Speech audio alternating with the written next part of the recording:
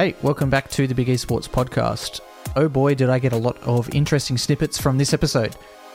I really enjoyed it, and I think it's probably tied for, or is my favourite episode thus far, so I think you'll enjoy it too. Clinton Sparks is the Vice President of Business Development at FaZe Clan. He was monumentally responsible and a big part of their recent $40 million Series A that involved a laundry list of rappers, DJs, artists, and sports celebrities.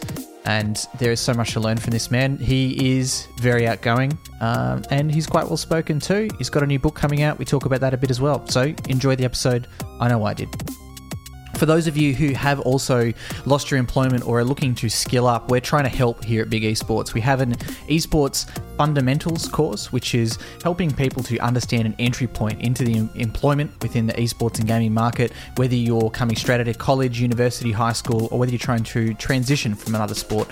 To provide support for all of you, we're offering a pay-as-you-feel model. So you can head to bigesports.gg/education. If you've lost your main line of employment and you can't afford to pay right now at all, that's perfectly fine. We're able to offer it up to you for free. You can pay now, you can pay later, you can choose whatever you want. The course is usually $127 AUD. You can take it now for whatever you feel is appropriate or whatever you're able to afford. Hopefully this will help a few of you get back on your feet in the short term and also the long term. Clinton, mate, welcome. The second senior person at FaZe to come on the podcast. How are you? Good. Thank you very much for having me. Who was the first? Jeff Pabst, CRO. Yes, Jeff's the man. But then again, you are the first to come on a LinkedIn Live. Jeff was the audio-only version, so you could say you're a pioneer in that sense. Get familiar. Fantastic. So, mate, I think everyone who's listening to this podcast very much likely knows who FaZe is, so I don't think they need an introduction. But I'd love to get a quick introduction into you, your history, and coming into the space, because you've had a fairly, I guess, non-traditional entry into the esports and gaming market. Yes. So is the question, how did I get into the esports world? Yeah. And what's your general history in business and the other interesting stuff you've done? Well, that's not a quick answer then, there, Chris. So for those that don't know me, I'm mostly known as a Grammy-nominated multi-platinum DJ and producer, sold over 75 million records. I've helped launch the careers of people like DJ Snake, who I've discovered and found, and signed him back in 2007, all the way up until 60 million records later. I was P. Diddy's tour DJ. I helped Eminem launch Shade 45. I've built successful e-commerce sites. I've built many multi-million-dollar businesses throughout my career. And yeah, one of the things, how I got from that into esports is the president of FaZe Clan, his name is Greg Selko. He was the founder and CEO of a company called KarmaLoop.com, which was the world's biggest streetwear online fashion website. It made $130 million a year, based out of Boston. So I used to run marketing over there. And then when he ended up coming over to, when we ran marketing over there, we built some of the biggest brands that still are relevant today. And, Kanye to Jay-Z to Pusha, all those guys would come over to KarmaLoop because KarmaLoop was the shit. So when he came over to esports, he stumbled upon it himself, as most of the executives in FaZe were unfamiliar with esports when we got on board. And it was just a fascinating new thing that kind of landed on a lot of our laps. And because we're all so fluent in culture, in business, that is, we just understood, this is what this is. Great. If we start plugging these things into it, it'll amplify it and make it something special and different than what, a typical, maybe traditional esports team would be. So he called me one day. He goes, "Hey, man, I'm in this office in Hollywood. This team, FaZe Clan, esports, just come here." So I was like, all right. So I just drove there. I walked in there, like everyone's running around the office. It was all new and fresh. There's a bunch of people. It was like the boiler room. It was like the Wolf of Wall Street. Everyone's just like, yeah. So I walk in. I'm like, what is this? He goes, "Dude, esports, it's the future. Da da da." And I'm like, what do you mean? So we talked for like a half hour. Literally that day, I invested my own money before I even started working there, because I was like, this is dope. I already get where you're coming from. I can already see just from what you told me where this is going. I'm in. So then he was like, yeah, we need your brain here. This is something incredible, and we want you to get in. So that's, 2 years. Matter of fact, tomorrow is my 2nd year anniversary being at FaZe Clan. So from the day one I started at FaZe Clan, my mind was immediately like, all right, cool. How do I introduce this world to other relevant worlds that are making noise in culture that don't know about this? So that was my, immediate reaction to how do I, install other cultures, things from other worlds that don't know about esports or that esports doesn't have involved in esports yet. Yeah, I think there's two things that I super often talk about with FaZe, and it seems that you just reiterated them, which is number one, which is content and content first. Yeah. And that's led by the culture that is FaZe. I think I've said quite a few times in some of these podcasts recently that I think a lot of esports teams just do content because it's a thing they think they're supposed to do. Right. And it's not something that's thought about so much, where FaZe seems to be the opposite. And I even said this the other day, 2 days ago, in a LinkedIn Live with business development from Tempo Storm, and not meaning any offense, saying that it's almost like if you've got a sliding scale, I believe that on one side you've got a traditional sports team style setup, which is say a Cloud9 or a Team Solo Mid. Then you've got someone in the middle, which is maybe like 100 Thieves, which is equal parts esports and content. And then you've got all the way on the left, you've got someone like FaZe Clan. With you have a Rainbow Six Siege team, you have a decent CSGO team, a good COD roster, but the most people that I know who are Instagrammers with 100,000 to 5 million followers, they don't follow FaZe because of their acumen in Call of Duty. They don't follow FaZe because of their acumen at Fortnite World Cup. They follow because of the Lamborghinis. They follow because of the streetwear. They follow because of Offset investing into them, of the fundraising campaigns and this kind of stuff. So I assume, am I correct in saying that it's really that ethos of FaZe is about setting that culture first? 100% back to what you were saying, that some people are creating content because they feel like it's the thing to do. Look, you can't force cool, right? You're either funny or you're not. You're either a hustler or you're not. You're either cool or you're not, right? So people at FaZe, the talent, they don't create content because they're like, oh man, I think I got to create content because it's something somebody else is doing and that's what can maybe make me cool. It's what they've always been doing and it's what's natural to them. So in any business, for you to really propel and excel past anybody that may be considered a competitor, you have to have the passion, you have to have the drive, right, and the self-motivation. And that's what FaZe has. I mean, nobody does it because they have to. Everybody does it because they want to and because it's ingrained in their soul. It's part of their DNA to do dope shit, to be creative, to create dope content, to figure out like, oh, this is dope, let's do this, right? And no one's even paying attention to what anybody else is doing.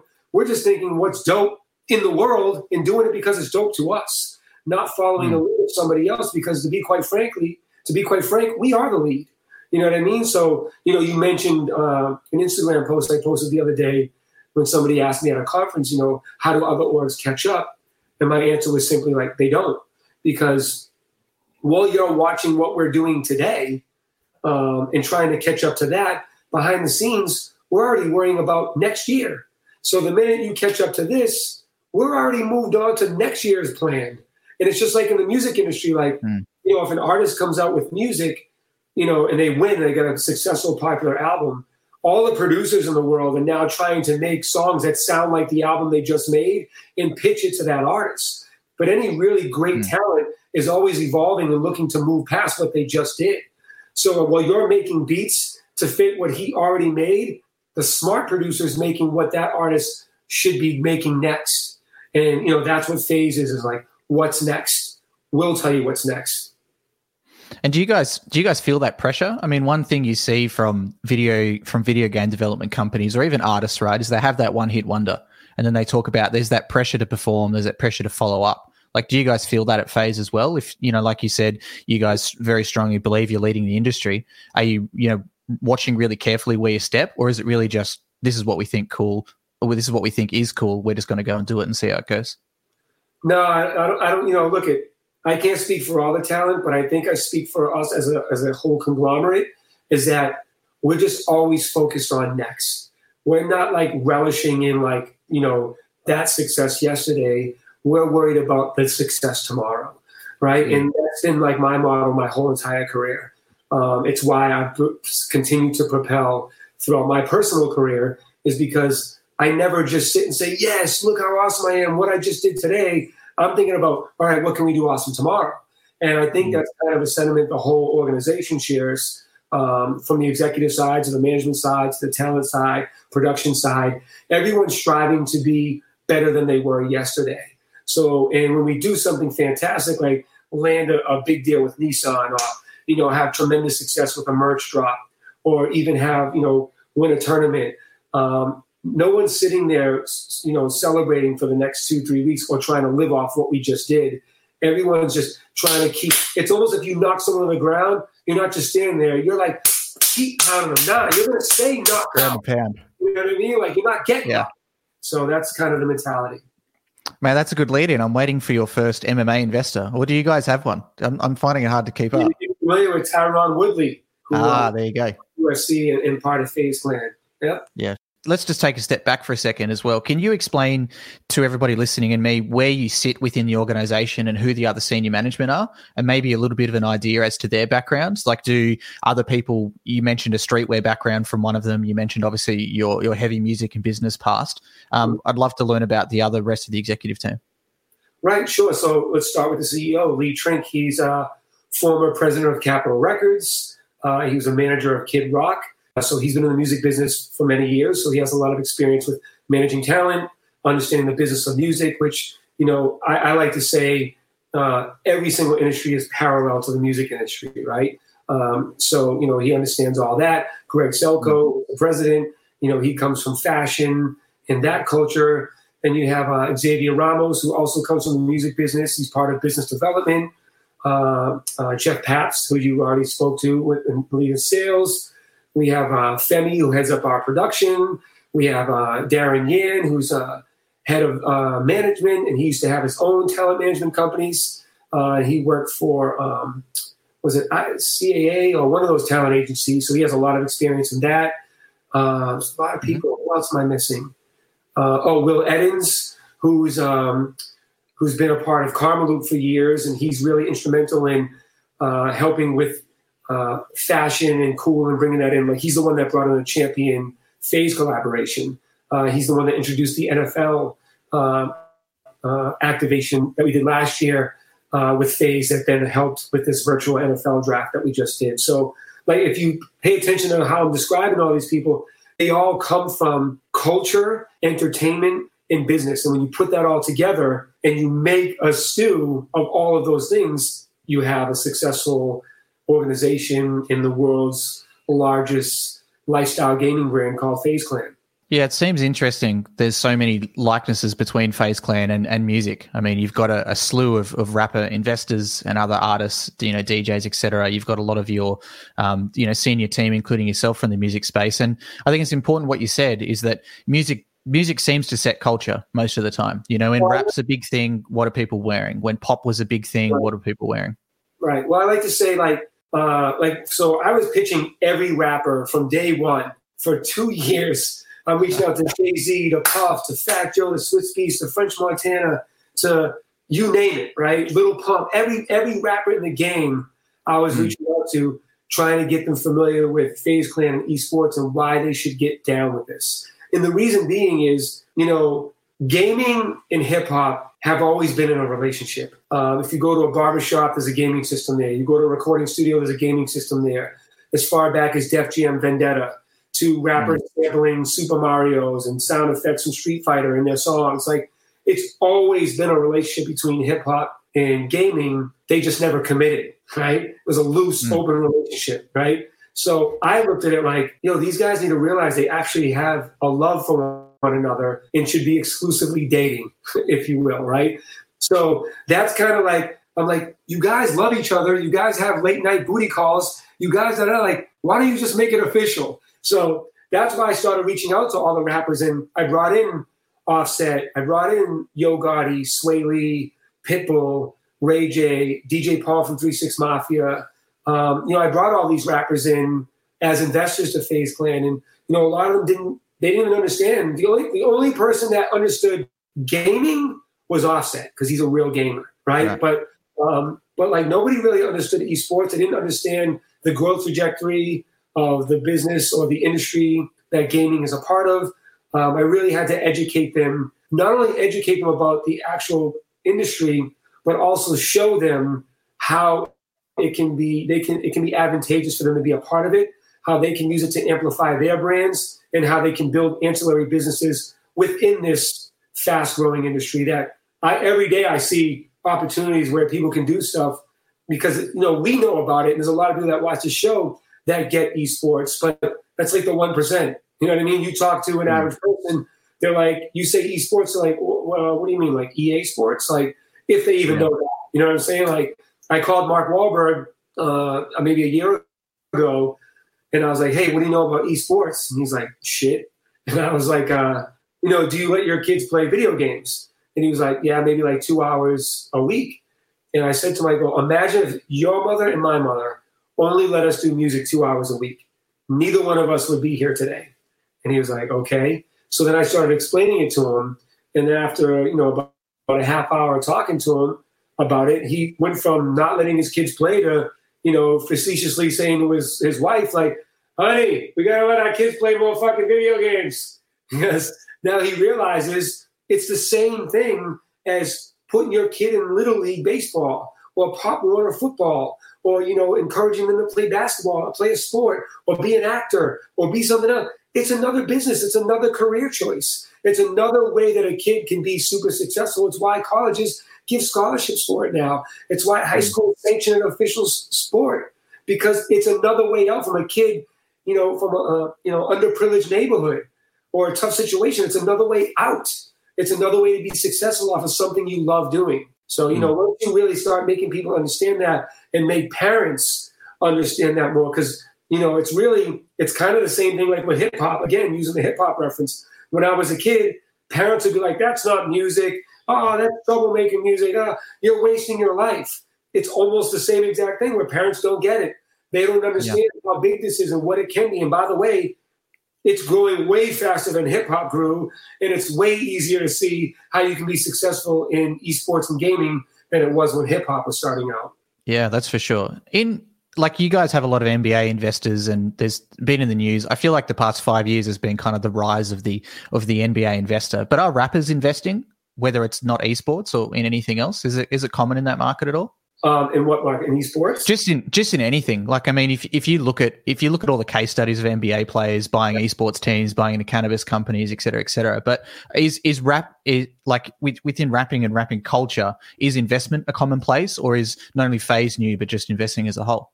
Yeah, there's a lot of rappers or hip hop artists that are great entrepreneurs that invest. I mean, Pitbull, who invested in FaZe Clan, he's a serial entrepreneur.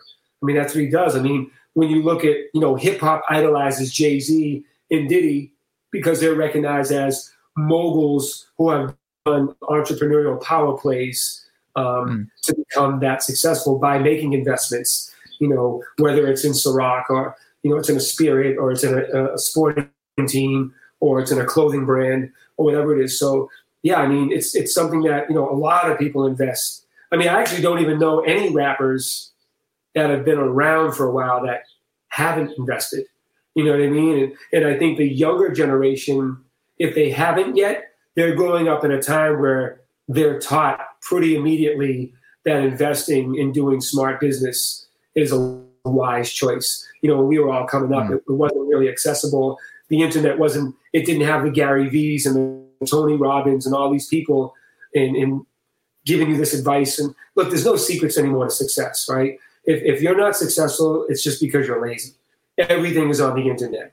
All the information you need about any topic you want to succeed in, it's on the internet. You don't got to go find a teacher. You don't got to go pay for schooling. You don't got to go spend the whole day in a library, or you don't got to do it. Just get on the internet. It's there. Everything you need to know is there. So if you're not successful, to be successful, you first have to have passion and self-motivation to want to do something, right? To want to be great. The problem is a lot of this generation is focused on being famous and not great. And I got a new book coming out in May, How to Win Big in the Music Business. And one of the chapters is titled, Famous Will Make You Great, but famous doesn't make you great. but great can make you famous. And, I think if people focus on being great and they have an idea of what they want to be great at, all the information is at your fingertips on the internet. If you don't, if you're not successful at what to be successful at, then you're just lazy or you're an idiot. I'd love to learn more about Offset's relationship with FaZe as well. You said that you were part of bringing him in. It seems that as an investor in gaming and esports, he's so much more publicly committed than anyone else I've seen. Like obviously Steve Aoki's in Rogue. I haven't seen too much there. J-Lo is invested as well. I haven't seen much from her, but Offset, we've seen him front and center so much. We've seen him on FaZe's Instagram on his own. He did the Atlanta FaZe kickoff as well, where he brought those 50 disadvantaged kids through, to come and watch the tournament and stuff as well. I'd love to learn about that relationship between FaZe and Offset. Is it him pushing to do more with you guys? Is it you pushing to do more than him? Tell me a bit more about that. It's both. So when I first approached Offset, it was a 5-month back and forth conversation with him and his team and his manager, his manager's amazing, Latavia. So we talked back and forth for 5 years. I was really educating her on the space. She had a lot of great questions, as any smart manager should ask, protecting their client. We went through that moment with Tfue. So, that was of concern for her to get involved. And, they had some opportunities to get involved with some other orgs that were actually offering him some equity. Just here, here's some equity, represent us. And we were going back and forth, and I was trying to get them to invest and talking to them about why it would be advantageous to invest with us than it would be to just go there for free. So it goes back to what I was saying. Offset is a real gamer, and Offset is a part of creating culture, right? So he understands that gaming is a part of culture. He's also part of moving hip hop culture. He also understands fashion culture, sneaker culture. So he gets that culture and everything about culture, what's cool, what's not cool, and what goes together. And he's smart enough to know that gaming, music, fashion, esports is all encompassing. Like everybody in youth culture, that's all they care about. Music, social media, gaming, fashion. What else does any kid care about, right? Yeah. He knows that. So he realizes, being part of FaZe, how to leverage that to help the things that he's doing, and then also help FaZe from the things that he has going on. So it's a mutually beneficial relationship with both parties, because FaZe can uplift things he's doing, and Offset can uplift FaZe and what they're doing. And like you said, I think Offset joining FaZe is probably single-handedly one of the most esports culturally forward-moving components of it becoming more popular to mainstream. Because once he got involved, like you mentioned some other names, J-Lo and Drake and Steve Aoki, it's like, okay, you get that quick flash, they did it, but then what happened? You know what I'm saying? Yeah. Like, Offset's still here. He's going on TMZ. He's doing activations. He's doing initiatives. He's wearing a FaZe chain. He's phasing up. He's doing interviews with Forbes and CNN and New York Times and Washington Post. He's taking all of his business, and whenever he has an opportunity to talk about one, like any smart entrepreneur would do, they make sure you're aware of the other things that he's a part of too. And esports and FaZe Clan is one of those things. And I'm proud and fortunate enough to be single-handedly the reason why Offset is in FaZe Clan. Yeah, I was talking with a young and upcoming esports team in Australia the other day, and we were getting towards the end of our hour chat together, and then they dropped a bombshell. One of them was like, hey, I'm actually really good friends with a world champion MMA fighter, and he's also a gamer, and said the same thing that I'm sure you would have said. I was like, what the hell? Why is he not representing your team right now? Give him some equity for free and get him on the front page. And then when he wins his title defense, which, he very likely could do, get him on the microphone to start talking about your team instantly. And it's been really interesting to me. See about that. And that's another big difference from FaZe and maybe another organization, is that we don't just jump on bandwagons, and we're not interested in making you FaZe because you're super popular, right? It has to be organic. It has to make sense. Like Offset, everyone that came in, You have some guys that are just investors. Offset didn't just come in as an investor. He came in as part of FaZe, right? So there's a difference. Like somebody can come in as an investor, represent, and use that as leverage to show that, they're smart and making an investment in esports, or that they're down with like a cool brand like FaZe. But that's very different than, like Nyjah Huston, for instance, or Lil Yachty, who organically, the talent in them just built a relationship because they just fuck with each other. You know what I'm saying? Like they respect each other. They relate to the same thing. And they're just like, yo, let's just be down. It's almost like the same way you decide to be friends with somebody. You know what I mean? Like if your mother's like, hey, there's a boy down the street that wears the same clothes as you should be friends. Like that's not how it works, Ma. You know what I mean? So it's like the same. It's like, no, if I see that dude and we happen to run into each other and we kick it and he's cool, and maybe something will come out of that. And it's the same kind of theory with us at FaZe. And that's why it's so natural and organic. And that's why everyone looks like it's a family, because it actually is. It didn't contrive. It's not, let's just recruit somebody because he has status and we want to, leverage his status to help lift us up. It has to make sense. So how does it work with the slew of people you've brought in this recent 40 million Series A? Do you have a mixture? Some people who want to be really involved, some who want to be a bit more silent? Yeah, again, like I said, some of them are just strictly investors, and then some come in, because they love gaming, they love esports, and we introduce them to talent, and talent's like, hey, yeah, they're cool, da da da. And it's just really how it works. If it's one or the other, you know what I mean? It's either you're just an investor and you're a part of like the team as it relates to the family being investment team, and you're down with FaZe and you're invited to all the events and you get the swag and you have access. But it's different than, someone like Lil Yachty or, Nyjah Huston, who will just go to the house and hang out just because. You know what I mean? It's not like it's only because there's some kind of business thing going on. It's like, yo, I'm coming by the house, let's just hang out. You know what I mean? Yeah. It doesn't mean we have to film content. It doesn't mean anything has to be going on business-wise. It's just a natural, like, you can go by the FaZe house and, like, at any given time, somebody's there. You're like, oh, shit. You know what I mean? Like, this dude's here. And, like, it's funny because when I first started being down with FaZe and we got the houses and some of the executive team would go over there, you just see, like, random celebrities there, and you're just like, how do we benefit from this? You're thinking that as a business mind. You're like, oh, shit, we should be creating content. We should be doing this. How do we get them down? And then the way that we seen the talent operate is like, it wasn't about that, bro. It's almost like, chill, bro. Like, we'll see. If it happens, it happens. And that's just kind of the mentality as it relates to, like, the founders and talent.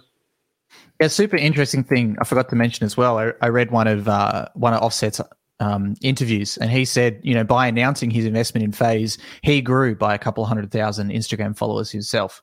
So I think that kind of proves the 500,000. As soon as he joined FaZe, that was one of the things I was trying to convince, his manager at the time, because look, he's a conglomerate by himself. He's part of one of the biggest groups in the world, and he himself is awesome, right? So if I'm his manager, I'm going to look at it too, like, what's in it for him? Look how popular and big he is. Look what he means to culture, right? So when you don't understand what esports and what FaZe means to culture, it's kind of difficult for someone to wrap their head around when you come back and say, yeah, but he stands to benefit a lot too by joining FaZe. You know what I mean? Like, it's hard for them to understand that because they're just like, really? Like, he's Offset with Migos, with Cardi B. You know what I'm saying? Like, how are you going to help him?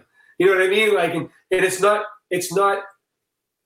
dumb to think that way because most people would think that way. However, his manager, Latavia, is smart enough to listen and understand, oh, crap, there is value in this, and I do see how it's equally mutually beneficial. And that's why, and I'll tell you something, man, like, I deal with a lot of managers, man, and a lot of managers and talent agents are not that, like, smart, and they don't have vision to see that. They're just going to sit there and fight for their talent. No, you got to give them this, you got to give them that, you got to give them that. And they don't see the big picture. They don't see the strategy in how they can leverage this for many other objectives that you may have down the line.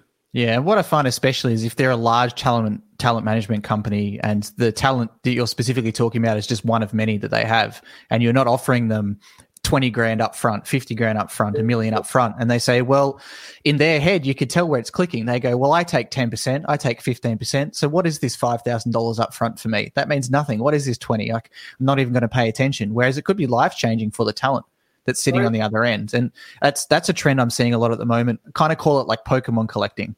There's a lot of talent, and there's a lot of talent agencies that are just trying to land grab and grab as many 16-year-old YouTubers with 1 million subscribers as they can, pull them in, and be like a traditional PR company, which is dying, which is try to get as many clients as possible for 20 grand a month, hire as little amount of people as possible to look after them, and you're playing a numbers game then. You're paying 10K in wages and you're getting 200K in incomings, and then off you go. It never works out in the end, man. I've been in the industry for 20 years now. It burns out. You might win for a couple years, but then what ends up happening, you burn your name, you burn your bridges, you burn your reputation, and you're out, man. People are always going to remember that you were a shitty person, that were in it for shitty reasons, and you did shitty deals. And the reason why someone like me has, continued, like if I was stock, I would be continually going like this my entire career, because I have a long trail of doing good business and having a great reputation, because I actually give a shit about people. So I don't, there's one thing I talk about in my book, that if you feel that, successful or triumphant because you were able to sell or convince somebody to invest or do something that wasn't tremendously beneficial to them, that doesn't make you a great salesperson. It makes you a con man. So someone like me, I don't even approach somebody unless I can see the equal or bigger value for them than there is for what I'm even going to them for. So, and that's very rare. And I'm not saying that to toot my own horn. I'm saying that because I've dealt with so many people. I can tell who somebody is, whether I'm in the room, by the way they sit, their body language, the way they're dressed, how they talk, everything, to on the phone. I can just tell from a couple words they'll use on where this is going to go, because I've been around. I'm so experienced with how people operate and what their agendas are. So when you come in there with, you wear your heart in your sleeve, and I'm from Boston, man, so I'm very matter of fact and to the point. Look, this is what it is. If you don't like it, then let's think about something else. If you do like it, let's think about how we can make it benefit everybody in the room right now. And when you go in with that kind of mentality of a win-win-win-win mentality every time, and you don't go in there trying to feel heroic, like, yeah, I beat them down in this negotiation, I'm the champion, in the long run, you're going to have much bigger wins. Yeah. I think we've all experienced those, right?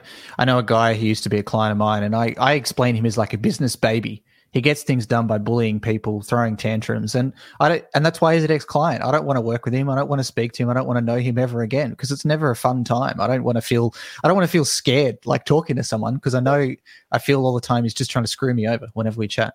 Once you delete ego and greed from your characteristic traits or feelings that fire you up, right? Once you delete those things, man, you run free and you fly high.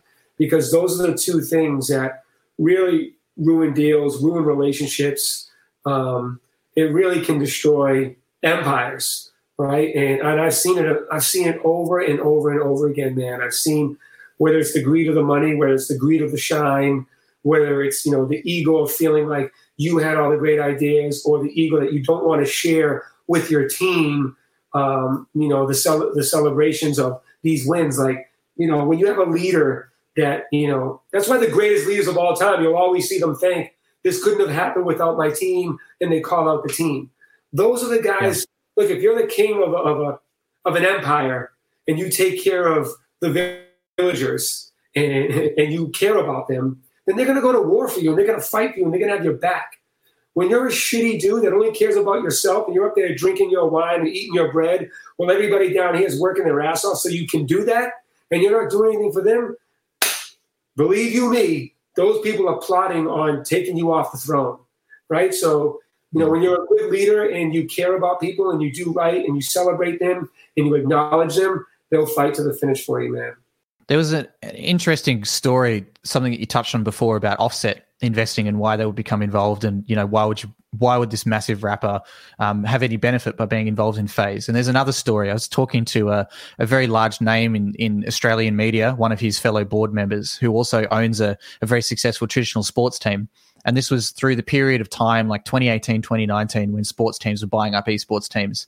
And it was in this guy's opinion, he said, I've been pitched by every esports team, to invest in them, but it should be the other way around. He's like, I'm this massive media mogul. I've got this massive sports team. Why should I pay an esports team to be part of me and then to advertise for them? It should be the other way around. The esports team should be paying me. So I see that discussion with Offset, as to why he would come from that point. But was there a specific tipping point within that 5-6 months of discussion where he went, let's throw out the rest that are giving me something for free to go with FaZe? Is it just you guys being super confident in your culture, your product, and where you stand in your future? Like, is there a why?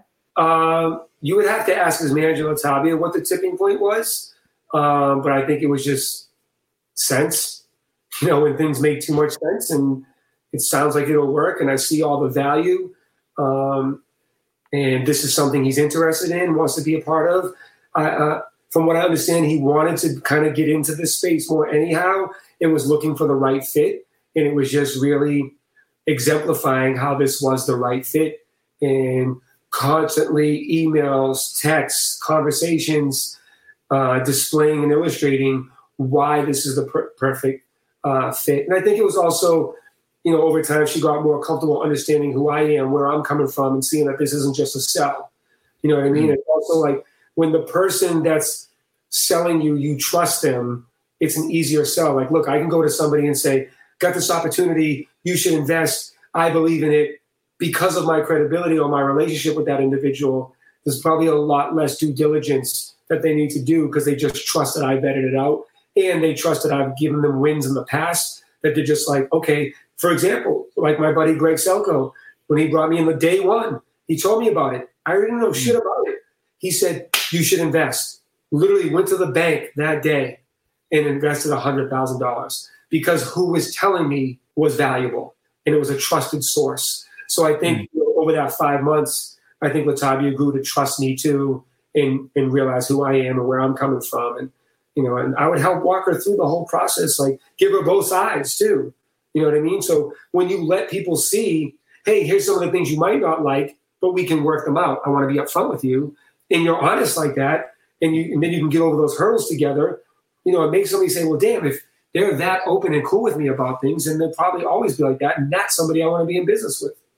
Yeah, and I think part of what you're saying too is about finding the right partners to share that journey with you, even if it requires you giving up some control or equity. And I think it's a super common thing I see in esports where a lot of the time, people who work in esports will say, we've got the golden egg here. We don't want to give it to anyone. We don't want those old men in suits to touch what we're doing. TV's dead, traditional media is dead, all this kind of stuff, without realizing that these people have 20 years of contacts. Some of these people have $20 million in the bank for a reason. So maybe there is a way that you should partner with them. And even though, TV is dead in your eyes, they're still making so much money per commercial. The hosts are still being paid hundreds of thousands of dollars to be there. So maybe they do know some secrets that you should partner with and actually get some time, of their attention to join with you.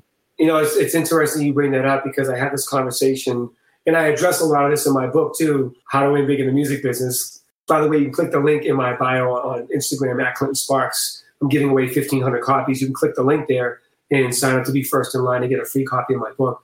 But, I talk about this to the youth all the time. It's like you'll get young kids, right, that will look at somebody older, let's say me, for instance, that's been around for a while.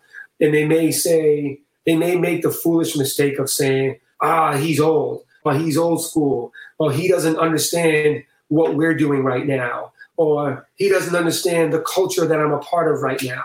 And it's like what they don't understand. Like, look, you don't know what you don't know, right? When you're 18, 19, 20, 21, 22-year-old kid, you don't know what the fuck you don't know. You think you know it all because guess what? I was 20 at one point and I thought I knew it all. You know what I'm saying? So what happens is they don't understand. It's people like me, and I'm an anomaly, but it's people like me that have shaped and shifted the culture that you're a part of. Like I helped build the culture that you think you're creating right now, or that you think you know more than me about. Now, yeah, maybe you know a cut off someone's album that's not a single that I don't know. Whoop-de-fucking-do. That's not making us money. you just fucking know that guy's song. But you know what I know? I know how if you make this one move, the ripple effect it's going to have. I know if you treat somebody like this, how it's going to affect you 2 years from now. I know that if you don't take care of your finances and your taxes, I know that if you don't worry about these things, I know that if you don't treat yourself this way, I know that if you don't focus on this, I can tell you every single thing that's going to happen for the next 10, 15 years of your life and every route and option that you have to go down and what the end result is of all of them, because I've been there and I've done that. And I've won big in the music business and in business, period, which is why if you make the mistake of not listening to me, that's a foolish mistake for you, because there's so much value and experience that I can offer to you and instill into your brain that it would change the game for you. So I think a lot of young kids and inexperienced people that, look, a lot of kids now are growing up just being gamers and content creators, and that's all they know. That's all they know. And they think that's all they need to know. And because they got popular and they get instant gratification from the internet by, people responding to their YouTube videos or streaming, that they're like, I'm the man, I got 10 million followers, da-da-da. Bro, it's happened over and over again. Seen it happen with Vine. You've seen it happen. It happens over and over again. You're famous for this window, right? And if you don't do things right and you don't listen, you're gone, and there's a new wave of people that are going to be you again too. It's happened a million times, and it will continue to happen.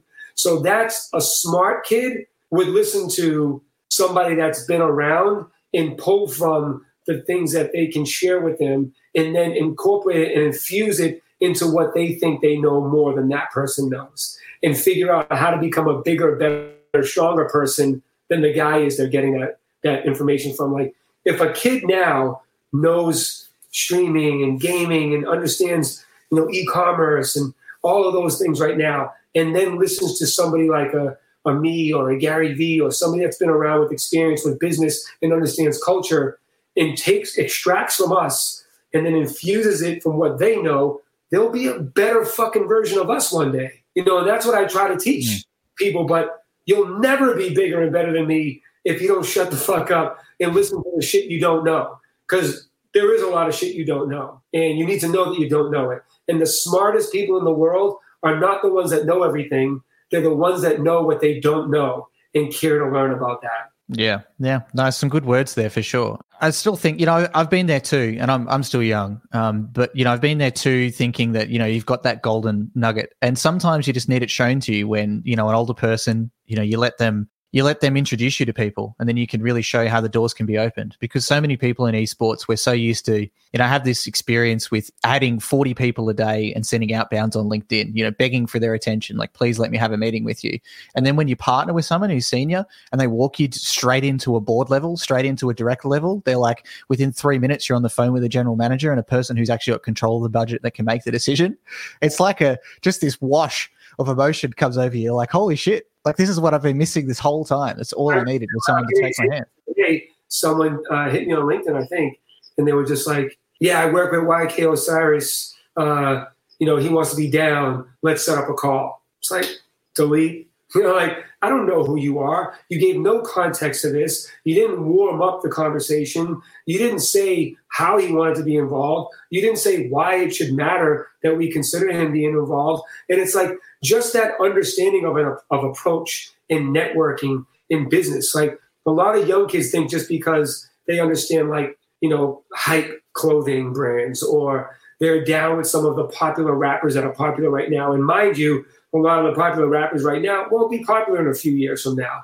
So you're clinging on to something that's cool today, not 5-10 years from now. So be mindful of that too, right? So it's like really understanding, man, I don't mean to keep selling my book, but this book, it will really teach you the mentality and the psychology and the way to approach life if you really want to win big, and understand how to sustain those wins and then scale those wins. So, that's the one thing I would say about youth culture right now. How old are you? 28.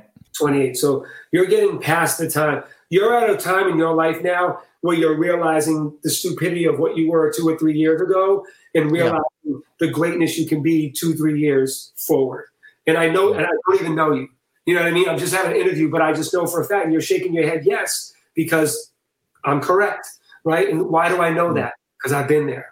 You know what I'm saying? So, and I know where you're going to be 2 years from now, just from seeing you on LinkedIn, seeing how you interact, seeing how you approach me, listening to the questions you're asking me, seeing how you have your whole room set up, seeing what the wicker basket you have in the back and the size of your TV behind you, seeing you have no logo on your hoodie, seeing like there's so many little things that you don't know that somebody super in tune is going to pick up in a heartbeat and wrap you up in their words because they're just way more experienced than you.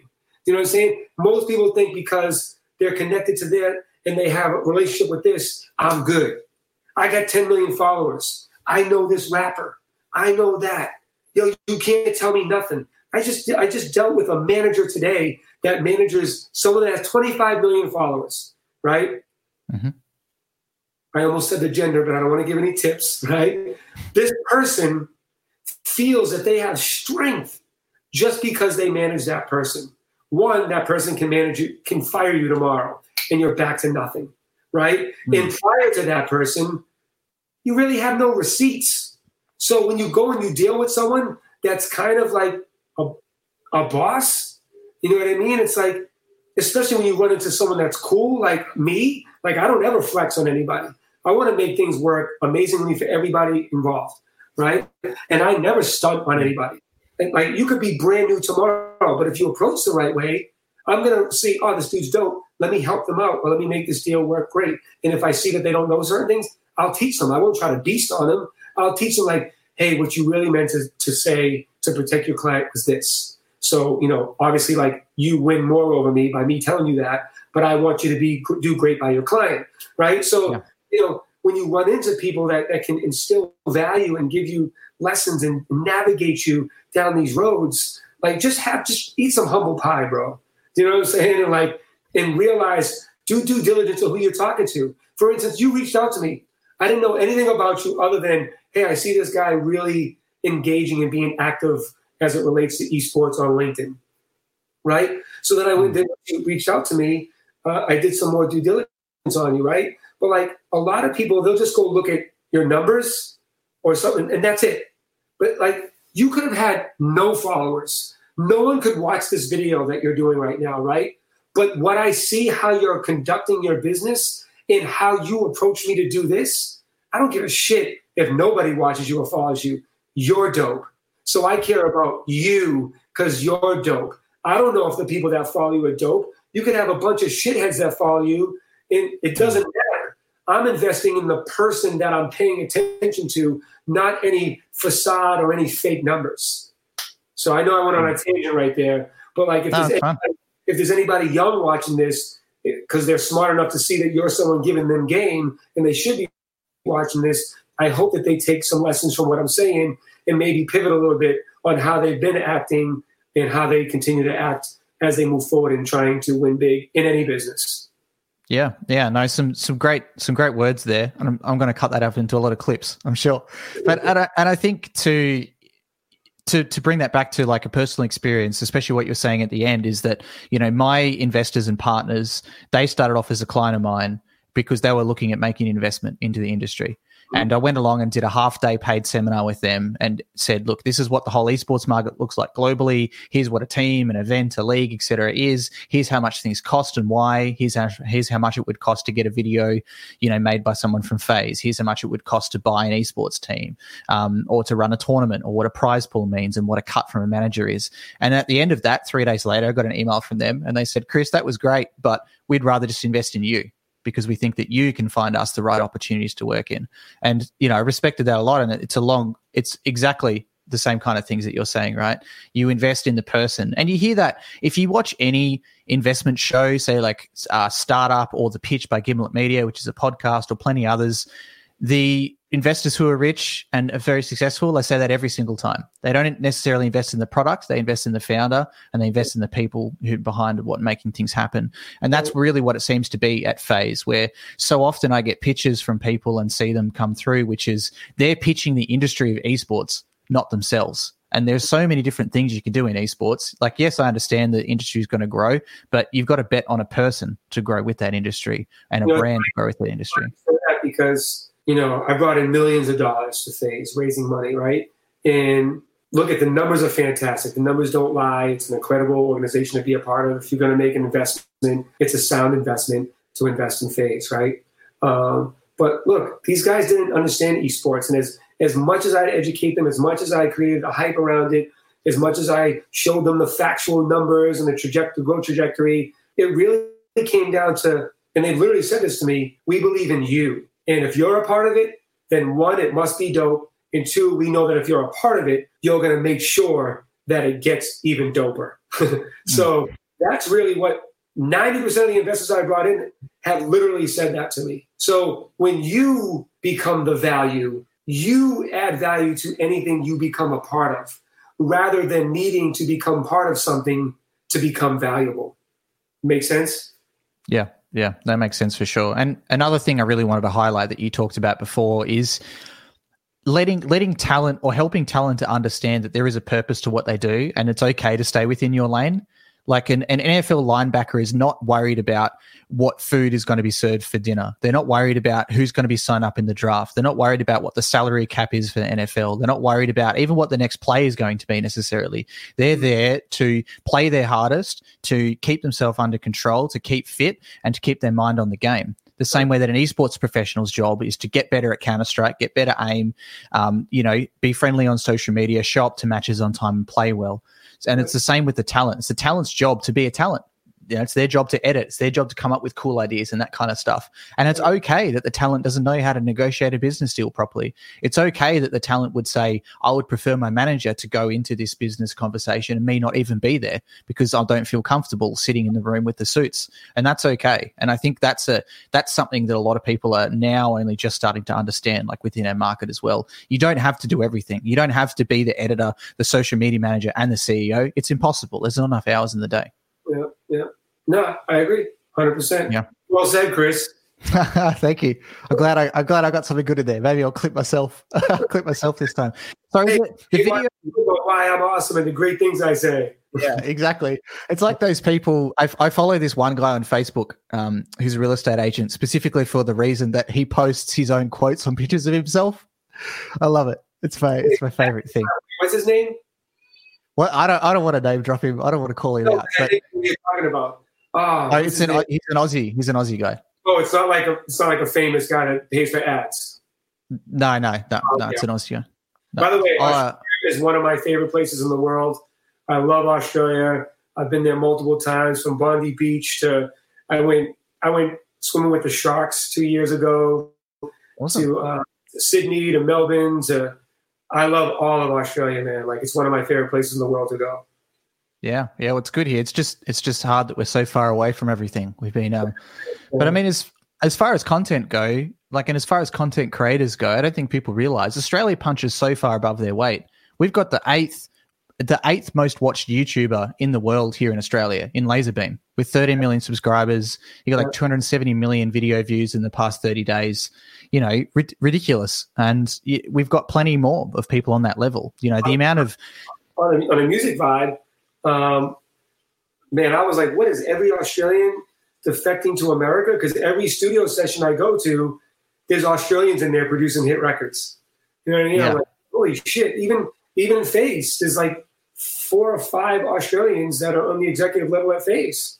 Yeah, we do pretty well. And you're right, a lot of people end up moving out of here. But I think Australia's done well in setting culture in a lot of those circumstances as well. I think Australia's done really well with setting the edgy YouTube culture, kind of the crass humor a lot of the time, especially people like Laserbeam swearing on traditional TV. That was a fantastic clip. And a lot with the music as well. Think about Melbourne Bounce, for example. I mean, Melbourne is where I live. So, and that was fantastic because that was my nightclub age. That was 21 to 24 was Melbourne Bounce era. So, I'm always going to remember that. But that ripped off my name. Who was that, sorry? Oh, Will Sparks? You talking about Will Sparks? I know him. I'm friends with one of his best mates. Is that his real last name? I don't know. I've never met Will personally, but I just see him. I know one of his best mates quite well. It might be his real name. He's sarcastic about the last name. Yeah. So what's coming up next on your radar? The head of business development for FaZe. I guess let's go a 2-prong question. A, what does your day-to-day look like? And B, what are you watching to jump onto next? My day-to-day, I wear many hats, but my day-to-day is looking for opportunities to not only raise the awareness of FaZe Clan, but also the esports industry as a whole.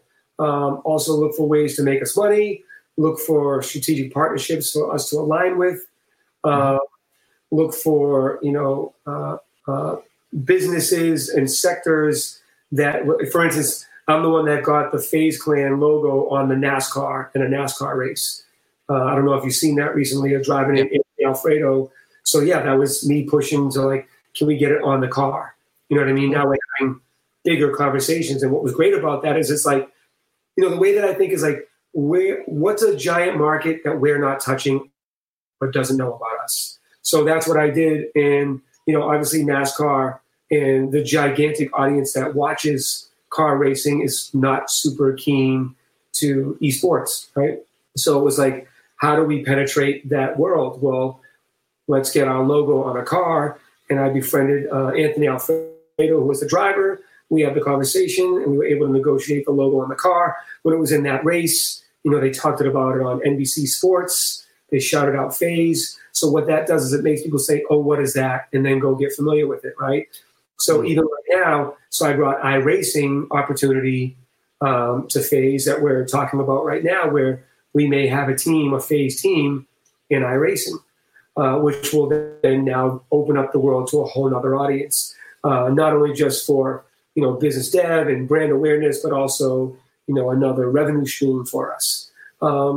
Another big deal that I just worked on was with the Red Sox, the Boston Red Sox. That was like a 7-8 month deal I worked on to create FaZe Day at Fenway Park. So we're going to be doing, the plan was to do it June 29th, but COVID-19, I don't know if baseball's even going to happen this year. But the whole thing behind that, one of the things I worked on was with Major League Baseball, was getting them to give permission to alter the iconic Red Sox logo so that we can do a collaborative logo with FaZe Clan and the Red Sox, like we did with Champion and FaZe, and then do an exclusive merch drop. So what we'll do that day is we'll do a commemorative item we'll give away that day to fans. We'll do ticket giveaways. FaZe talent will throw out the first pitch. It'll just be FaZe Day at iconic Fenway Park, and then we'll have that exclusive, iconic FaZe Red Sox collaborative merch drop that day. So, that's a global event. You know what I mean? The Red Sox is a globally known team, top 10 recognized teams in the world in traditional sports with FaZe Clan, and then creating that kind of merch, which is going to be a dope drop. So those are the kind of things that I'm doing. Again, getting into Major League Baseball, and obviously, New England is a huge fan base for FaZe Clan. So doing something there. What I'll then do is create initiatives and activations with other brands and products while we're there to make it a whole weekend event in Boston. So that's kind of the way that I operate and the way that I think.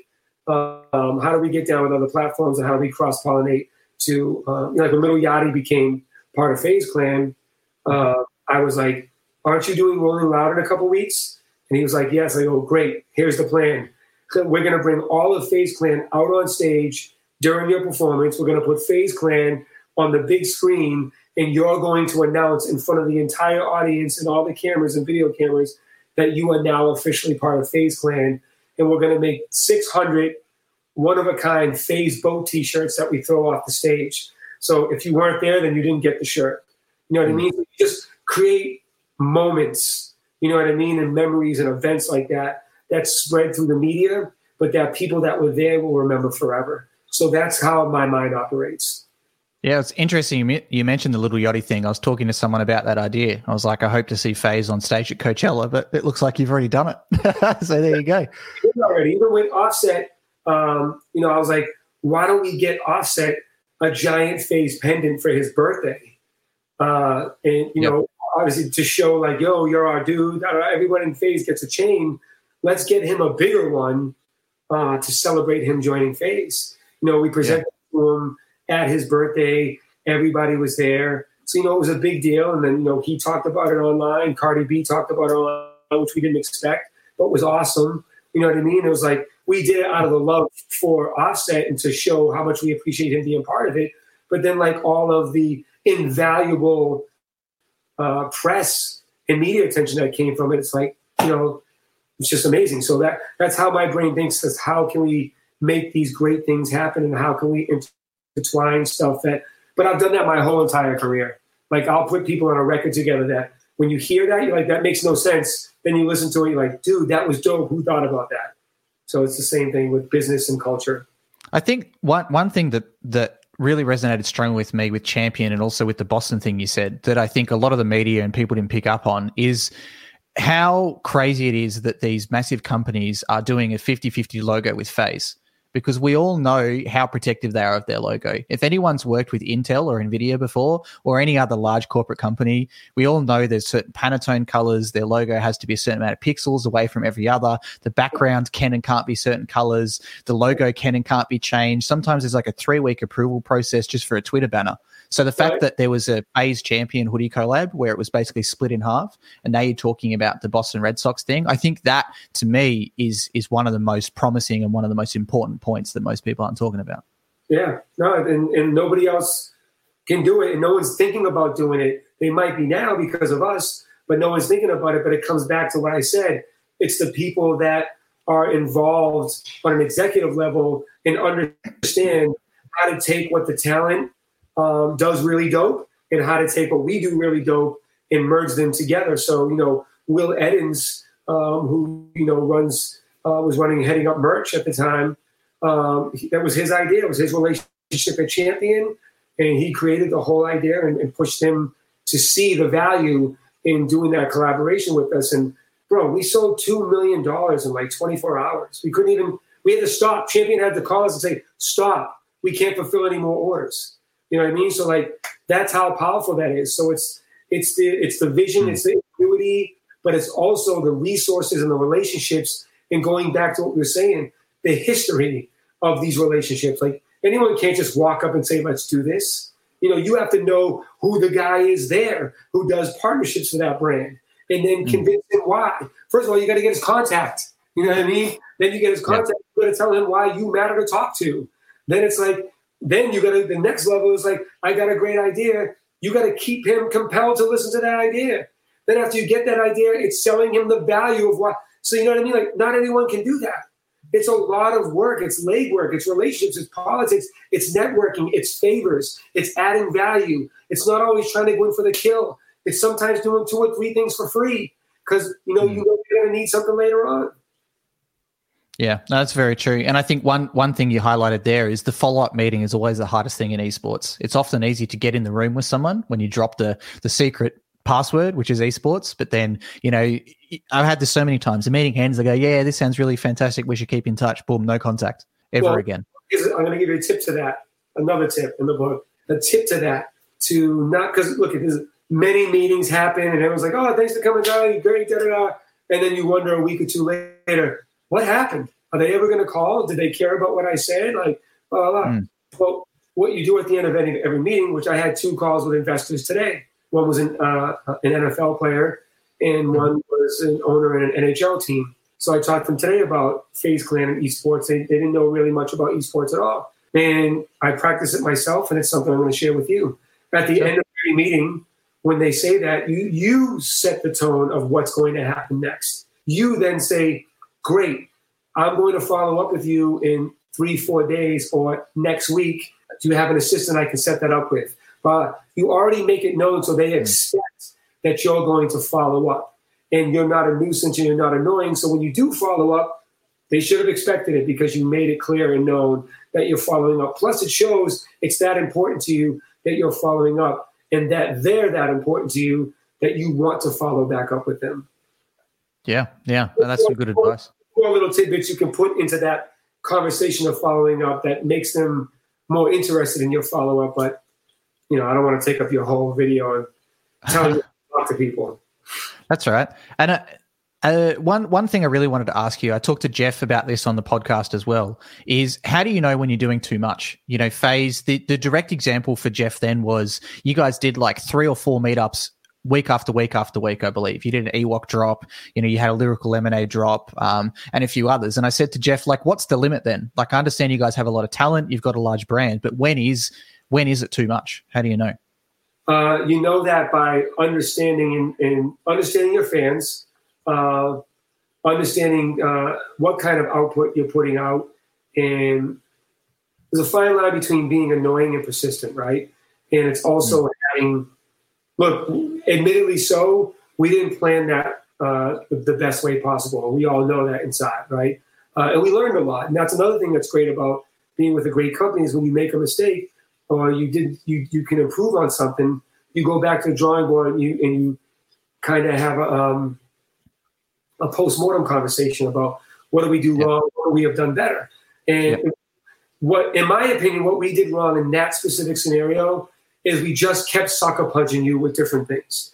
Had we had a proper rollout 2 months prior, hey guys, 2 months from now, we're doing sick drops with this person and this thing and this brand and blah, blah, blah, and had a schedule that you've seen coming and you could plan and decide, oh shit, I don't really care about that one, but this one, I can't wait for that one, right? And then you and your boys are like, oh, you're bugging. They're going to be having this one the week afterwards.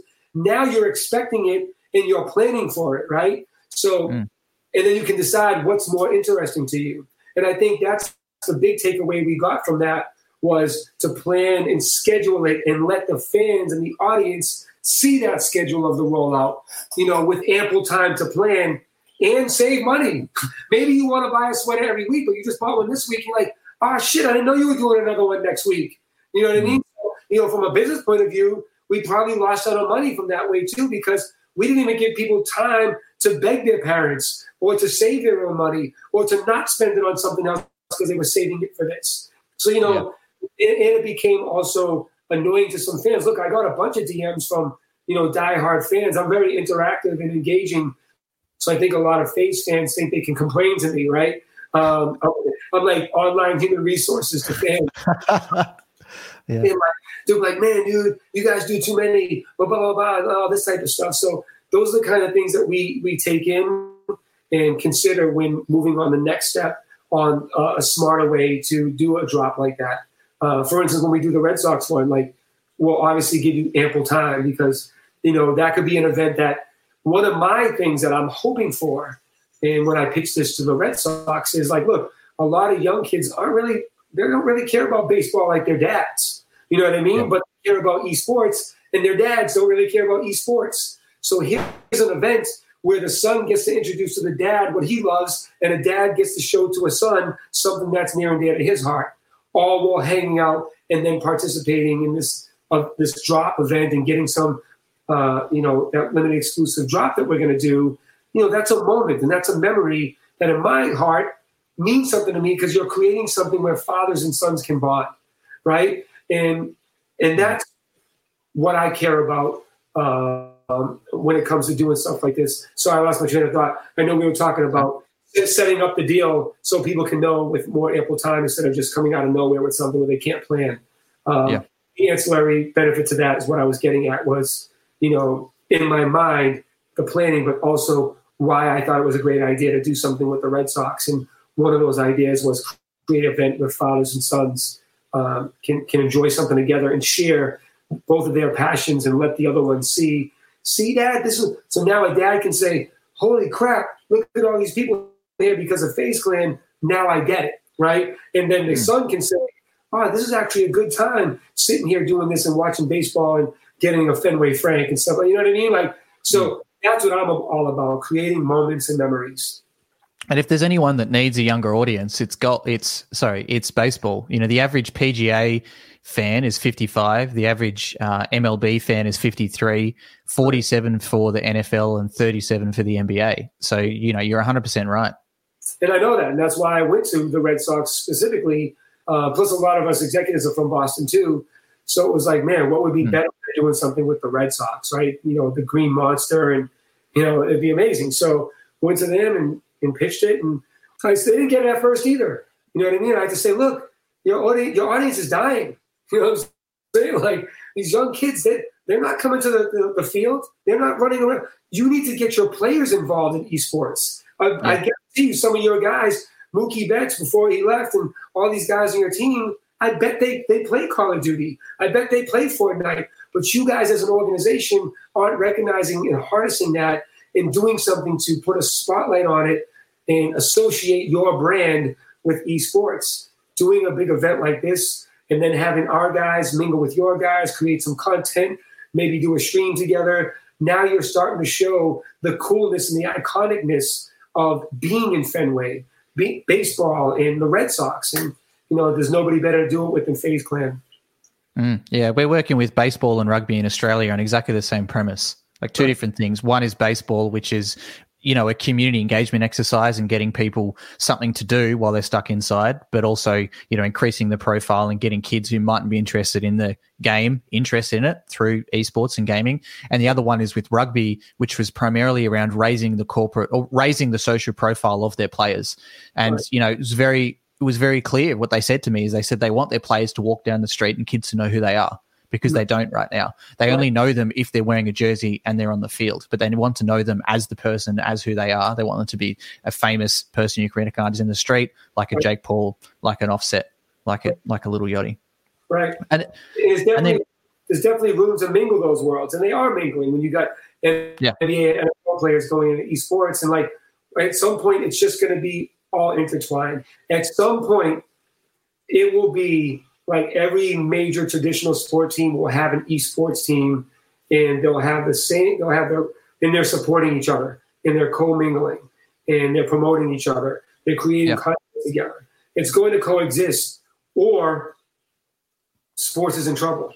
You know what I mean? Because, like if you can do it in esports, or some sports will be, your kids are always going to want to play football and basketball, right? But there'll be a bunch of stuff that's like Major League Baseball. That's one that might do we really want to play that 10, 15, 25 years from now? I don't know. You better do something quickly to get people, excited about baseball, because, outside of golf, it's pretty boring if you're not into it. And you're talking about kids that need to be moving all the time, have 16 things going on the screen, knows where everybody is, switching guns, switching back. Like, they need that. And baseball is like, yeah, okay, give me 2 minutes while I just swing the bat for a minute, and then maybe I'll hit it and maybe I won't. You know what I'm saying? Yeah.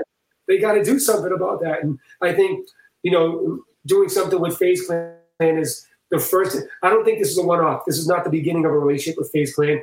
This is, in my opinion, the first of building a strong relationship where we can help, pump some gas into not just the Red Sox, but Major League Baseball, just like I think we can bring something significant to, the car racing circuits.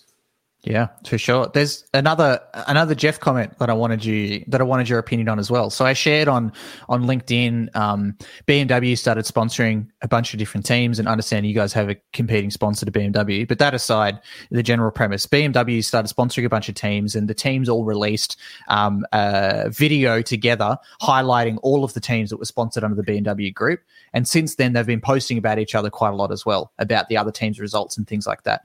And Jeff commented on the LinkedIn post saying that's not something FaZe would consider. He sees that as promoting a competitor, and there's no way that FaZe would want to use its social clout and its social influence to promote a competitor. I'd love to get your thoughts on that, A, in relation to FaZe, but B, in relation to any other companies you've worked with in the past as well, around policies around, how do you function, and do you see these other people as competitors? Do you see them as friends in the industry? What are your thoughts?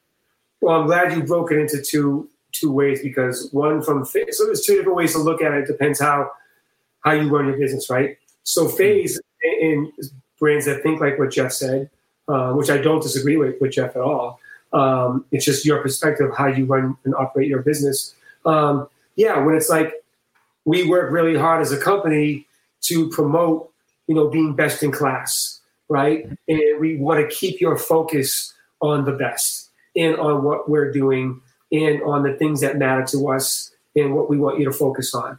So we don't want to distract. It's kind of like going through a funnel, on the internet. I'm not going to send you out of that funnel somewhere else to another website when I'm trying to sell you on stuff that's in this funnel, right? So it's the same thing. If I'm showing you everything FaZe, and in that I show you something else, I run the risk of you saying, oh, what's that? And then you go down the rabbit hole of leaving what I want you to focus on and go look at something else. So that's one way of keeping it very centric to what I care. If you came here to buy birders, then I just want you to focus on birders. I'm not going to talk about pizzas and make you think, oh, you know what? Maybe I want a pizza. And then you leave and go get a pizza. I'm not going to do it. So that's one way of looking at it. Another way of looking at it is you could look at it like you're so killer and so confident and secure with your position in your space and business that you're not worried or threatened by anybody else. In fact, it might even look cooler on you when you shine light on other people, because it's sort of in a low-key, subtle way, further confirms that I'm doper than that other thing, because I don't care. You know what I'm saying? Like, it doesn't bother me to show that. But by rule of thumb in business, you would never, like, unless you're getting paid, you would never introduce or bring in another brand. If you're running a commercial at the Super Bowl and your plan is peanuts, you're not going to sit there and talk about another brand in your commercial. You just wouldn't do it. It doesn't make any sense, right? So it depends the scenario. It depends the finances, the economics, the relationships with those other brands. But overall, the rule of thumb is keep you focused on what I need you to be focused on. And if I'm doing something about FaZe, I don't want to talk about another brand, or especially in the same industry, because no other brand matters. We're all that matters, and we're all that you should be focusing on. You want to talk about them, go across the street. There's a good MMA analogy for what you were just saying. It's kind of, and you touched on it before. It's, when they're down, do you just keep beating on them, or is it more disheartening to them to let them stand back up and to start fighting again? In regards to, do you not share another brand, or just by sharing another brand, is that you further asserting your dominance? Here's my motto in life. I don't watch other people to determine how dope I'm going to be today, right? I don't care or compete with anybody else. I just be super fucking dope today, and then tomorrow I'm better than I was yesterday. So it goes back to what I said at the beginning of this thing. When you're looking at my dopeness today and you're trying to compete with that, you're already behind, because I'm already focused on my next dope. You know what I'm saying? So it's the same thing, with FaZe Clan and or any other esports organization or any industry, but especially as it relates to FaZe. Like, we're just going to keep being dope, and our dopeness will get better. I mean, just this week alone, you've seen how many things we put out. We launched FaZe Studios with an Oscar-winning director to create long-form content, whether that be for Netflix or TV or film. You know what I mean? Forces with Network. Our raise. Like, there's just so many things that we're doing that if I'm a competitor, I'm like, damn, dude, they just did something else killer. Like, we're never going to catch up. See, well, your goal is to catch up to us. Our goal is to just be doper than we were yesterday. So that's the difference from like a focus killer company, any company, and somebody that's like, when you worry about other people too much, you're wasting time that you could be focusing on just being better at a better you. Yeah, that makes sense to me. So obviously you guys are busy. I'm not saying don't be aware of the industry. You should definitely scan what's going on in culture in the industry, but don't get caught or worried about what other people are doing. Yeah, makes sense to me. So obviously you guys are busy, but you can't be responsible for the whole industry, right? Is there anything missing that you wish existed? I understand this is a really wide question, but is there any way that you just go, man, I really wish there was a Netflix of gaming, man, I really wish there was a franchise league that was worth us getting into? Like, here's what I wish, and I guarantee you it's going to happen. There's no way it won't happen. By the way, look, what I'm about to say is going to relate to my shirt, right? Sure. All I hear from older folks is, damn, I wish they had this shit when I was younger so we could have won all this money gaming, right? Cool. That's what you wish? Great. Let's get Capcom and Activision and Atari and all these people to bring back all those old games and create tournaments for the OG League. Let's get the 40-year-old guys that are dope at Donkey Kong or Pac-Man or all these things and create a whole league for them. Maybe there won't be as much money, but it will still be fun. Like, you see guys out here, they have legitimate, like, what's the golf game called? that they have You mean tournaments. What is it? You mean like Wii Golf or something like that? You mean like? What's it? I got it. I literally have it. I had a stand-up arcade game in my house. Anyways, they have national tournaments of golf. Yeah. Shit, you know what it is, man. It's like a VR golf game, you mean, like a simulator? One of the most popular golf game where you have the ball and that's how you hit the ball. Anyways, you're gonna make me get up and go look out in my living room. So they have that for like older guys. And like it's in all the bars, all the pubs, all like they have national competitions where you win $20,000, trips to Hawaii is a brand new car. Like it makes no sense why there wouldn't be like a grown up, if you will, like adult league or old school league, whatever you want to call it, like of those games where you have those guys same guys that are in fantasy football, same guys that go play pickup basketball. Like all those guys would love to be gamers where they can make money and be in competition. So I think right now esports is looked at as a young man's game. I think that if they made it where they brought back old school games, there's another $1 billion industry in that alone. And by the way, it opens up the doors again back to what I'm saying, fathers and sons relating and connecting with each other. Now you have another way to build camaraderie and bond with fathers and sons, fathers and daughters, daughters and mothers. Like, because it's not just men, like women were killer in the old school games too. Yeah, really true. One person said Golden Tee. Is that what it's called? Yeah, Golden Tee. Yeah, there you go. I not know that. Shout out to whoever that is. Yeah, Natchez. Thank you, Natchez. Yeah, it was an interesting chat. Like we said before we started recording, I talked to the CEO of Atari last week, and that's what they're doing with the new video entertainment system they're bringing out. They're going to have their old games on there, but they've also licensed out a lot of their old games to be rehashed, and they're hoping to turn some of those into esports titles. And I made a few connections for them for that. So connect me and that CEO, and I will infuse tremendous value into amplifying that and bringing that to market. Sure. All right, I'll do that straight after this. Mate, there's been a lot we've talked about today, and you're a very busy man. Mentioned it a couple times, but if you want to win big in the music business or any business, this is the book. It comes out in a month. Go to the link in my Instagram handle @ClintonSparks, so you can get first in line to get this book and get notified when it's available. I'm giving 1,500 copies away for free. Damon John, Shark Tank Damon John, wrote the foreword to this. And although it's your modern day guide to winning big in the music business, the principles and values in this book are transferable to any industry, including your personal relationships. So it's an easy read. It's not one of those thick books where you're like, oh man, I don't want to read a giant book like that. It really gets right down to the facts, to the nitty gritty. It gives you the strategies, the tools, and the formula to help you navigating to winning big in the music industry, but also in life. It's really about psychology and how you approach things. And, there's tremendous value that you'll get from this book. Are we going to see an audio book too? Audio book. It also comes with a course that has over 60 videos in it. There'll be an ebook. There's a lot, man. And I'm dedicated to helping those way past the book. So I'm really excited about it. Everybody from Offset to Rob Dyrdek to, you name them. They're all like, they've all read the book. They've all given me testimonials.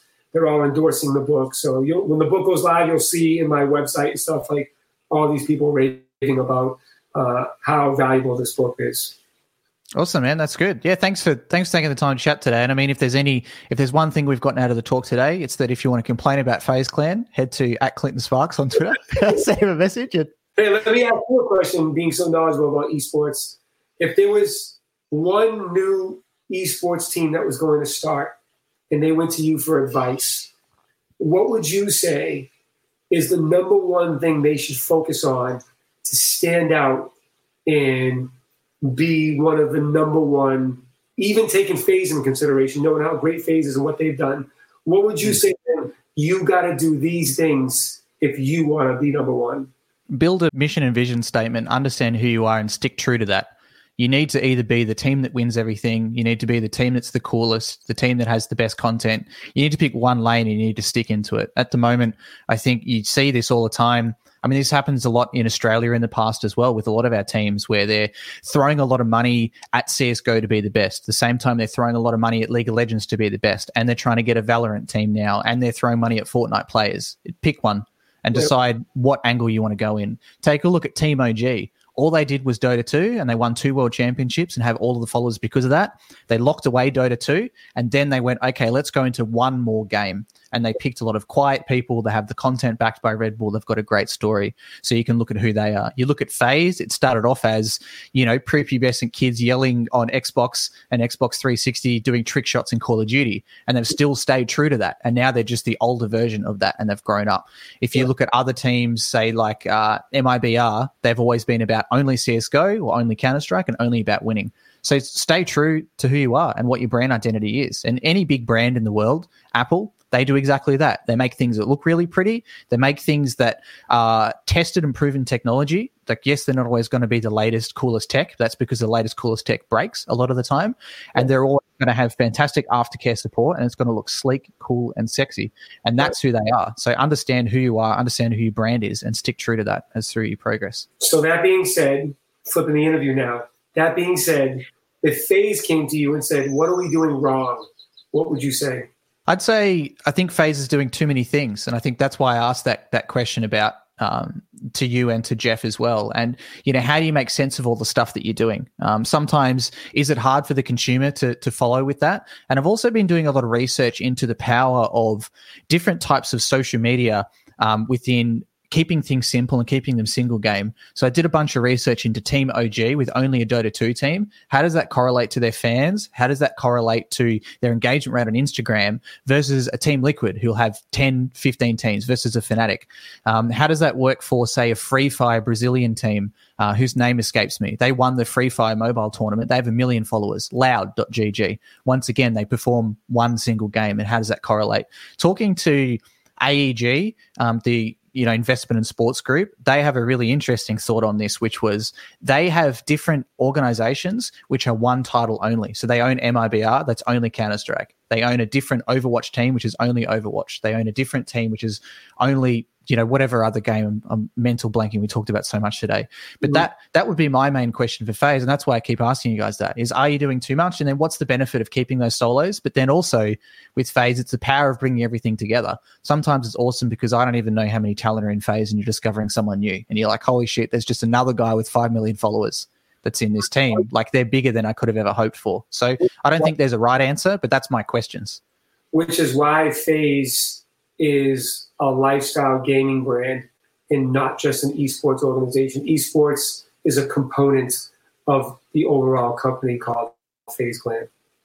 Yeah, that makes sense. And that goes back to, I guess, one of the first things we talked about, right, which was that sliding scale, which is traditional esports team on the right, say a Fnatic, a Cloud9, a 100 Thieves in the middle, which is a bit of 50-50, and then FaZe, Wacom on the left, which is that gaming lifestyle where esports is one component. And I mean, I've said this so many times in meetings, and sometimes I forget I haven't said this in content. People come to me all the time and say, Chris, I want to get into esports. Granted, my company is called Big Esports, and I'm often known for that. But really what they want to do is they want to get into gaming. I mean, right. Gaming in Australia is a bigger market, as according to worth and revenue, than esports globally. And that's just in Australia. We've got 24 million people here.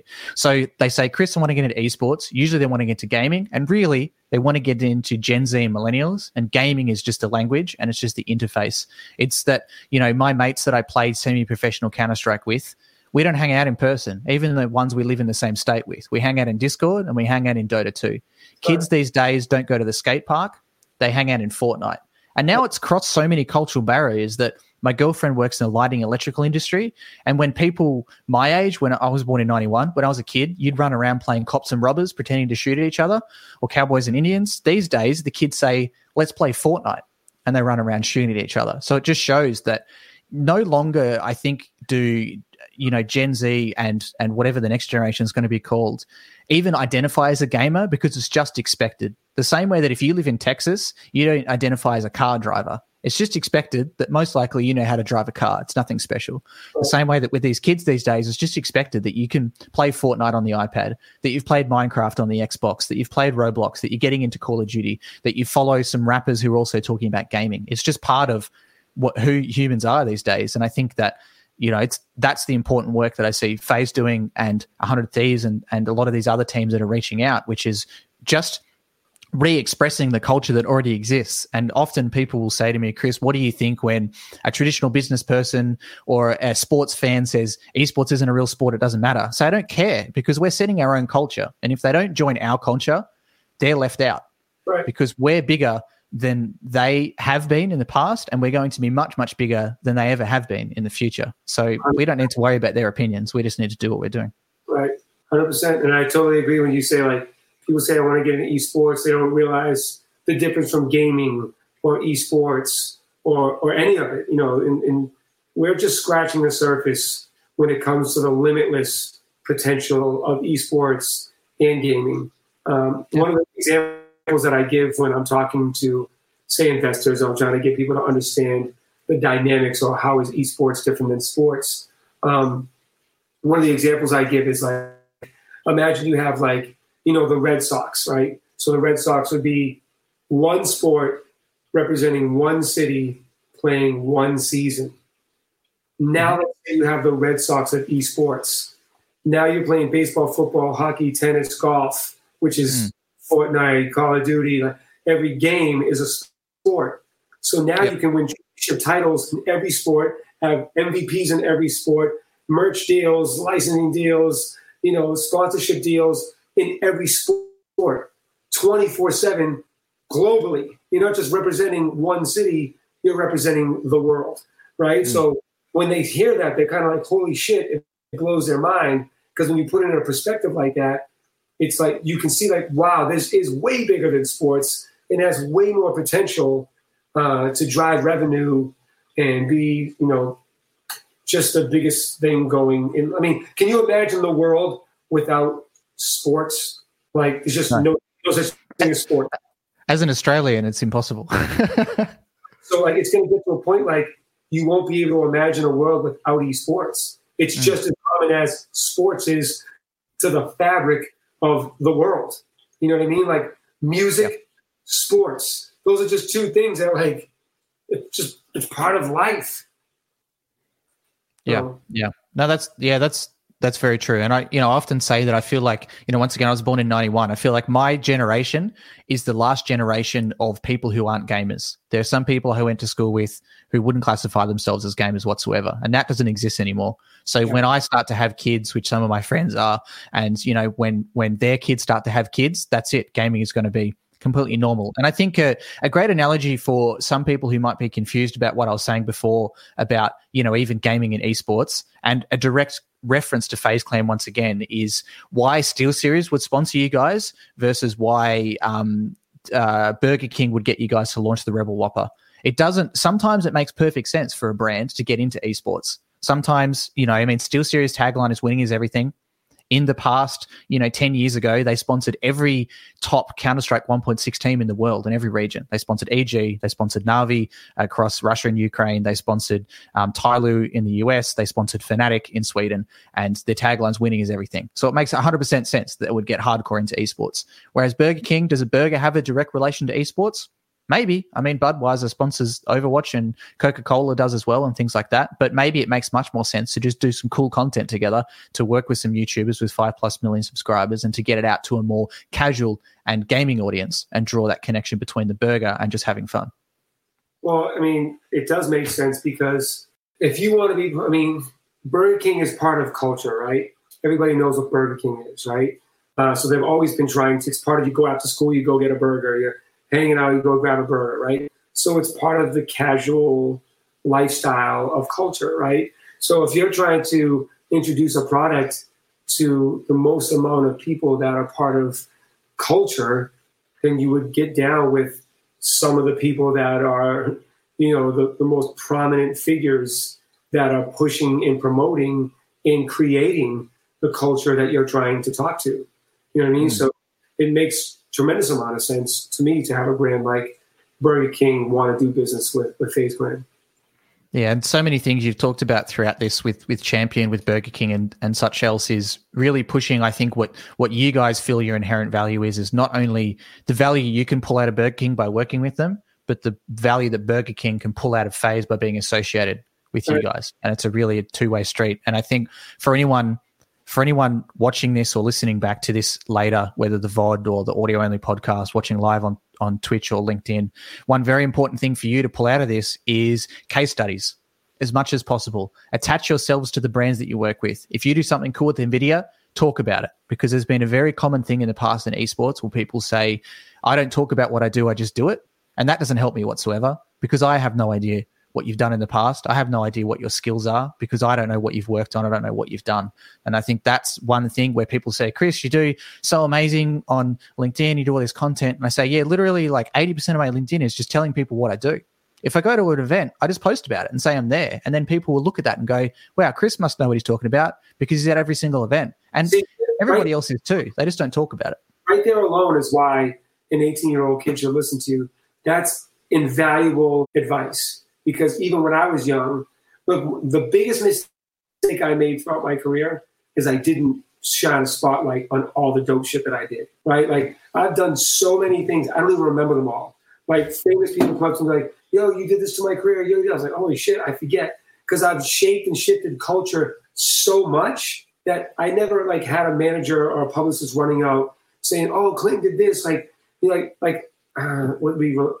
Like DJ Khaled, he's a popular DJ in Miami. Nobody knew outside of Miami. I flew down to show him how to market himself outside of Miami. You know what I'm saying? So it's like, you know, there's just so many things. Like Akon and David Guetta, when they made the song Sexy Chick, it literally single-handedly changed radio.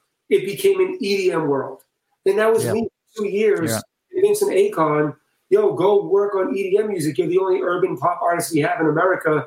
You should do this music. And I was like, everywhere we go, what do we hear? Doom, doom, doom, doom, doom. I was like, you need to do that. And then one day he called me, he goes, yo, you know David Guetta? I was like, yes. He goes, he wants me to go to the studio. And I was like, hang up the phone and go to the studio with David Guetta. Right? He called me and he goes, I got this record. I'm going to send it to you right now. Tell me what you think about it. Don't play it to nobody. I put it on. Boom, boom, boom, boom, boom. Damn, girl. I literally jumped. I was like, oh, my God.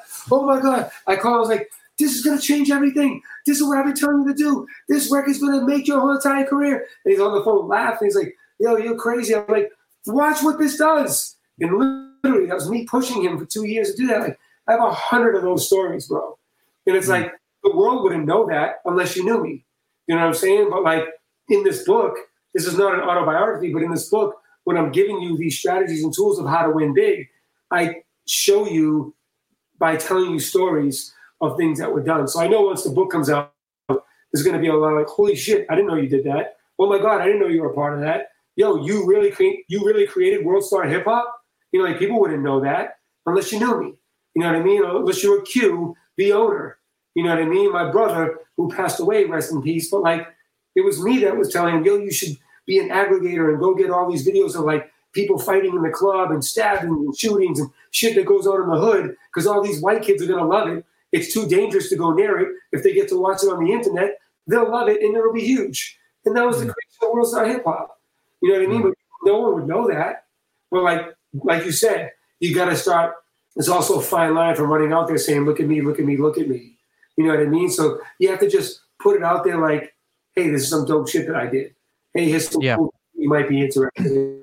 You know what I mean? It's really much easier to do it nowadays with social media to kind of like give subtle bars on your page without saying, look at me, look at me, look at me. Yeah, yeah. And it's always, I guess, to go across my if you could call it like a content philosophy, if you look at anything that I share on LinkedIn, it's always informative and I'm always trying to make it easy for people. I'll always share the article, but I don't want someone to have to read the whole article. And I want someone to be able to get more out of seeing my post than they would even by reading the article. So I'll put in some dot points and then I put in some other information that only I would know or only someone would know if you went and did that extra research. And it'll do the same for me too. You know, we worked with ex-MMA middleweight champion of the world, Robert Whittaker, on an ACS campaign. And, you know, I shared his video, but I talked about why. this is why the ACS approached us, and this is why we chose to work with him, and this is the results, and this is why this whole campaign mattered. And it wasn't just, hey, you know, I'm a big dick, I achieved 30 million views on this video and I made a bunch of money. It's like, yeah, that's cool. A lot of people make a lot of money who aren't very nice and no one wants to know them.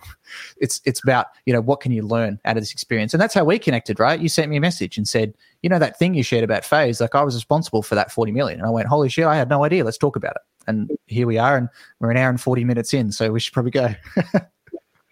People are like, all right, the first hour was good. I'm out of here. Exactly. No, we've kept pretty consistent over this time, and the chat's been super strong. There's been some great questions in here too, so people have loved listening to you, and I can't wait to push this out for as an audio only. I can't see anything, so I don't know what people are saying. But yeah, anybody that's watched this, if you want to talk to me or reach out to me at Clinton Sparks on all socials, and I'd be happy to interact and engage and answer questions. And again, the link to my book is in my bio at Clinton Sparks on my Instagram or Twitter or whatever. And I'd love for you to check out the book. It's free, by the way. The book will be free when it comes out. So you'd be an idiot to not get it if you really care about your career. Yeah, exactly. All right. Thanks so much, mate. And thanks you to anyone who's watching live now on Twitch, LinkedIn, the video only VOD or the audio only version of the podcast too. We've got plenty more great guests like Clinton coming on soon. Thanks for listening, everyone. Bye for now. Peace. Thanks for tuning into our podcast today. For show notes, relevant links and upcoming projects, you can check us out online at bigesports.gg or follow us on our social medias at bigesports_gg.